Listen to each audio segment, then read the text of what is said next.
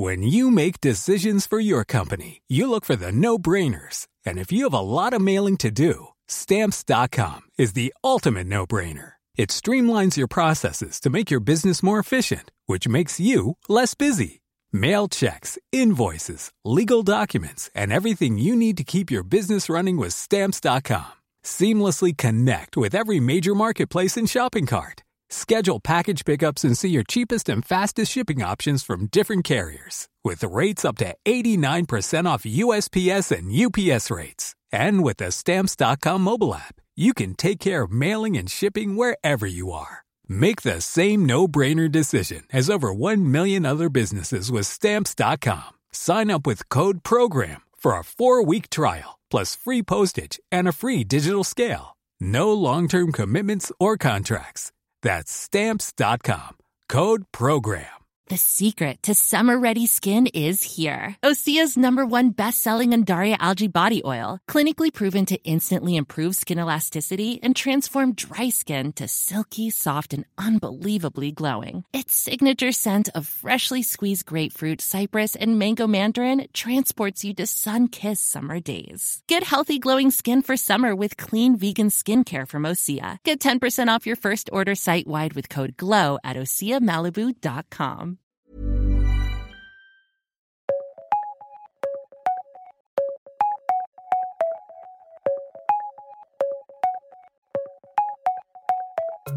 Welcome to The World in 10, the Times of London's unique take on world events every day. Today it is Alex Dibble and the Sunday Times' assistant news editor Rebecca Myers. We're talking about an astonishing story in El Salvador, where the president has put an entire town under siege as he tries to root out some murderers. We piece together the Harry and Meghan car chase and would logging your chores save your relationship or ruin it?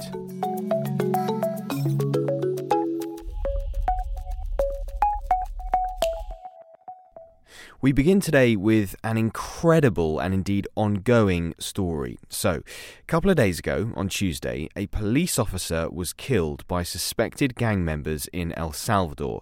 This was in the small town of Nueva Concepcion, which has a population of about 30,000. Yes, the president, Nayib Bukele, who has implemented a massive crackdown on gang crime since coming into office, decided to take action. He sent 5,000 soldiers to surround the town and to basically root out these murderers. Yes, the social media savvy president even posted a pretty dramatic video of troops preparing for this.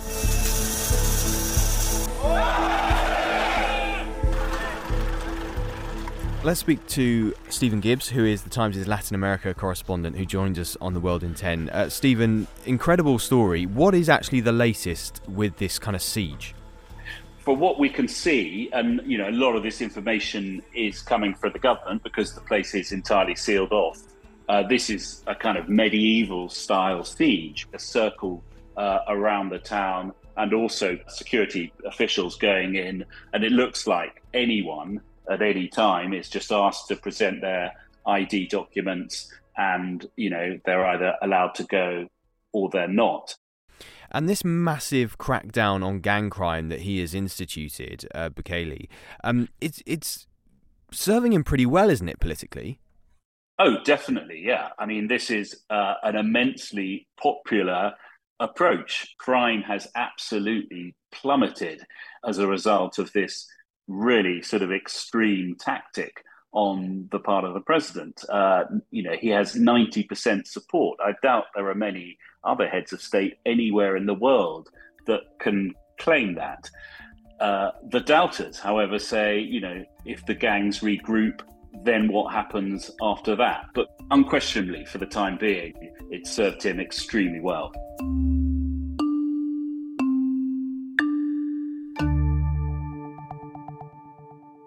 Harry and Meghan this way. Meghan this way. Meghan, how do you feel about being part of two broken families?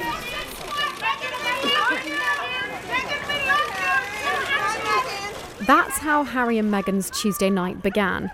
After attending the Ms Foundation Gala, their spokesperson claimed that paparazzi caused a, quote, near catastrophic car chase. Yeah, so what the Times has done is kind of pieced together what happened on the night, and on the website there's a brilliant graphic actually showing Manhattan and where things happened and when and where they moved to, etc. Meanwhile, Times Radio has spoken to Simon Morgan, who's from a private protection firm called Trojan Consultancy, but he's also a former Royal Protection Officer. Now, he said he would be interested if there was any type of conversation between the Sussex's security team and the paparazzi. Certainly in my time as a protection officer, we used to always try and engage and communicate with these people and explain that, this is a protection operation. There is a reason for us being here. We're happy for you to take the pictures that you want to take. However, you will not chase the car. You will not block the car in, and you will not step out of the line or the spot that we've put you in to take that picture. So there's an element of negotiation. But of course, sometimes that doesn't work. So you have to factor in how you're going to get from A to B is always part of your protection plan, maybe a place of safety and indeed some form of law enforcement involvement. Today there has been a debate about the chase, with some paparazzi casting doubt on the Sussex's claims about how much danger they were put in. And we understand that they reached the police station, they lay low, and they hailed a taxi which was driven by Sunny Singh. 3 people hop out of a black car right into my cab, and it was Prince Harry and Meghan, and there was another woman with them as well. And then as we drive straight, garbage truck was blocking us. He was picking up trash, and all of a sudden paparazzis came out of nowhere and just started flashing, and they didn't stop until the security got out and said, move, move, move.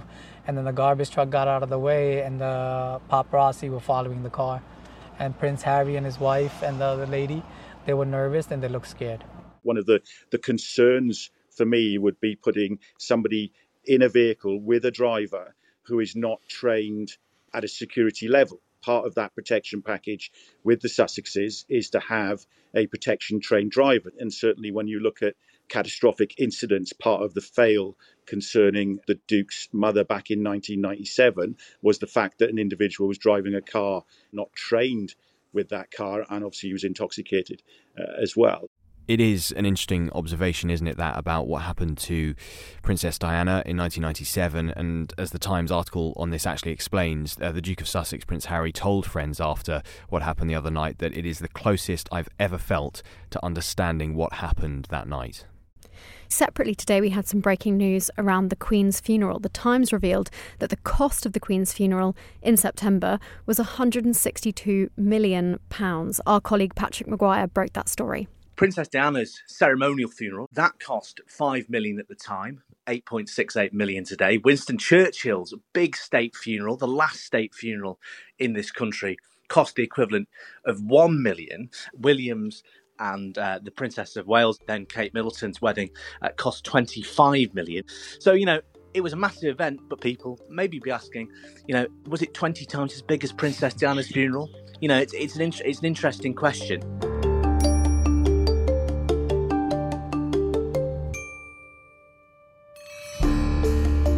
The G7 continues in Hiroshima today in Japan, and one of the most interesting developments is the Hiroshima Accord, which is a pact that has been signed by the UK and Japan, and essentially it guards against, doesn't it, the consequences of China invading Taiwan. Absolutely. So it encompasses cooperation between the armed forces, between the science sector, technology, and crucially, it protects supply chains for semiconductors, basically chips for tech.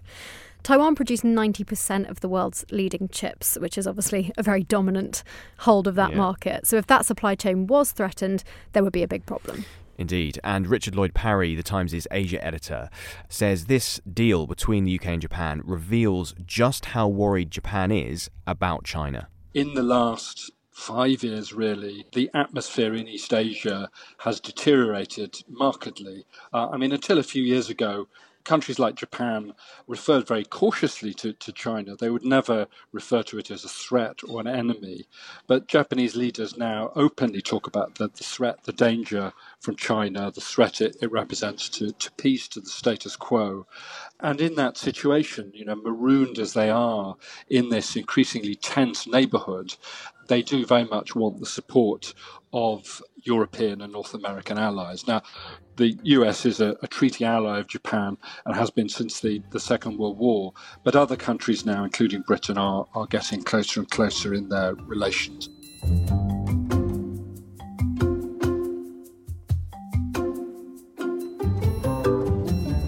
if you didn't already know, next year the opening ceremony of the Paris Olympics is going to be not in a stadium, but on the banks of the River Seine, which sounds rather nice.